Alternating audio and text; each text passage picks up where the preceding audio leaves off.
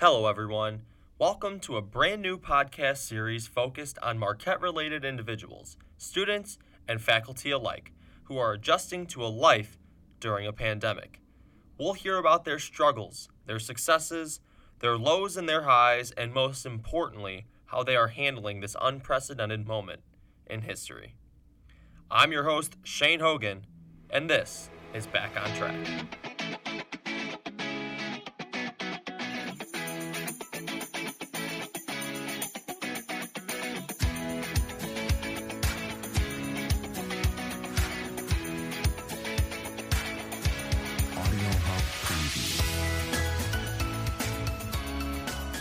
Our first episode takes a deep look at an industry that was severely impacted by COVID-19.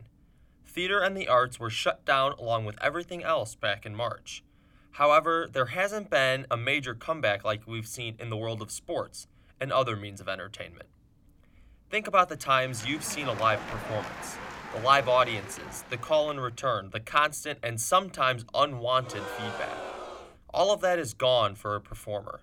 So what are they doing instead? How will this industry get back on track? I talked to Will Knox, a senior in Marquette Theater who has performed in 13 shows in his time on campus. He gave us the insights about the industry and how they have been impacted. So, Will, a lot of different industries were affected by COVID-19 and everything that the pandemic did. Can you give me a little bit more information on how the theater world was affected? Yeah, so the theater world itself went down in March with everything else, and since then it's been a constant fight of where are we going to get our art forms and where are we going to be able to perform and do the stuff that we love. So through the quarantine and through everything else, we've been establishing ways in which we can entertain people, in which we can provide our art form to people. So I know a lot of theaters have done like Zoom productions and like Teams productions. Something that's cool about us is we're actually doing 2 full shows that we're going to be live streaming this in the next few months coming forward. So yeah, I think the industry has been affected, but we're doing whatever we can to still produce our art form, which is what I think a great option to do. I also talked to Stephen Hudson Merritt, the Department Chair of Digital Media and Performing Arts. He also serves on the COVID-19 response team that the university put together when trying to come up with a plan to return safely back to campus. He and his staff had their own challenges when trying to figure out the right way to schedule this unpredictable theater season. Yeah, so if you think about the arc of the decision, about a year ago we started planning this season, well before anybody knew the word COVID. And we had planned on opening with the musical Mamma Mia. And as we gained more information about the pandemic and how we need to operate, and I'm involved with the COVID committee on a lot of levels, the university-wide, on the events team, and we it became clear that having an audience was not going to be possible, and then how can we reach out to the audience? And at about the same time, most production companies, the people who rent you the scripts, were starting to offer more and more opportunities to stream shows and be able to give us the rights to do that. So it was kind of this long evolution that, and even some of the things that we started doing or thinking about doing in, let's say, August, we changed those plans as the semester went on, as we became more and more aware of the various risk factors. The Marquette Theater program is just one of thousands across the country that had to adjust. And it was announced on October 9th that Broadway shows have been suspended through May 2021. Actors Equity, a theatrical union, knew the show couldn't go on. And Kate Schindel, the union's president, was ahead of the curve. She said to NPR that it was not just the audience that gave them worries, it's the fact that there is really no social distancing in theater. She said, and I quote, "You've got dancers who are doing lifts, people who are standing across from an actor giving a passionate monologue, and there's spit coming out of their mouth, or they're kissing," end quote, according to an NPR interview.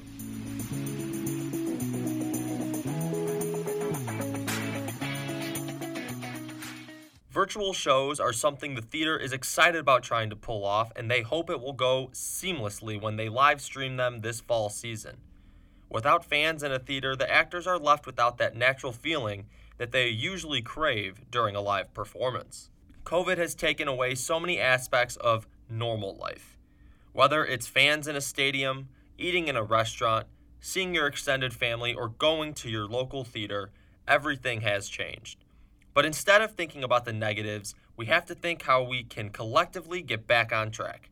And virtual plays and musicals are one way we can do that. So let's talk a little bit more about those virtual shows. How are you guys doing it? What are the shows? And what are you most excited about doing something virtually? Yeah, so in terms of the two shows, the first one we're doing is a original musical review called Songs of Note. It was written and put together by our wonderful director, Karen Estrada, and our wonderful music director, Ruben. And they got that together throughout this quarantine, and they cast us right when we got back to school. And that whole process was essentially, they gave us 4 or 5 pieces to do, and we came in, we did it, and we got out. So honestly, it's been so weird because we haven't had a full cast experience. It's just kind of been, you go in, you do your stuff, and you get out. And then we send it to editing, and they're going to make it all together and try and make it into a show that would be presentable on stage. So that's our first show, and that starts streaming October 9th through the 15th, I believe. But definitely start streaming October 9th. Then our second show that we're doing is a full-length play with only five actors called Dead Man's Cell Phone. And we're going to be doing that show all in masks.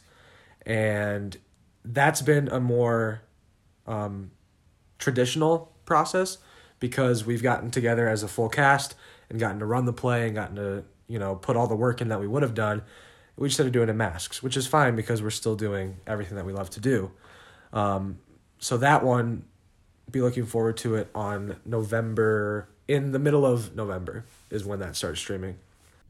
Reflecting on the last couple of months, Hudson Merritt is happy for his students to be back doing the things they love.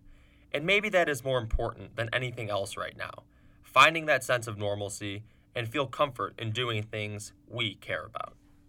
I think it means a lot. It's also like this is our community, right? And this is on some level, but our place of comfort.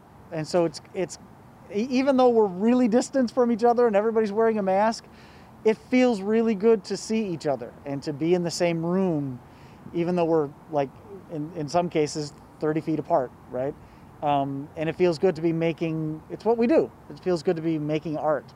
Hudson Merritt is proud of the students and actors, not only because they are following all of the protocols, but because they are doing this with a passion that is a common quality throughout the program.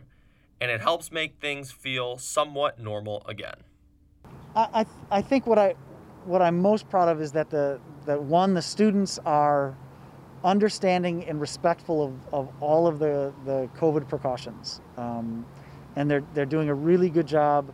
And it's difficult, but they're doing a really good job to recognize that if they can follow protocols, we will be able to do these things all the way through. And so that's one piece. The other thing is I heard a cutting of the original song that they wrote for Songs of Note, and it was just really thrilling to hear it come together because it was 11 different tracks of voices that they had to and a piano track that they had to merge together. And I heard it last night for the first time, and it's going to be good. So, it's always satisfying when lots of hard work by lots of people comes together to create one creative whole. So that feels good. As we look at life during the pandemic, it is important that we try to find the positives and the small victories. We have to find ways to get our lives back on track. Our thanks to Will Knox and Stephen Hudson Merritt. I'm your host, Shane Hogan. See you next time.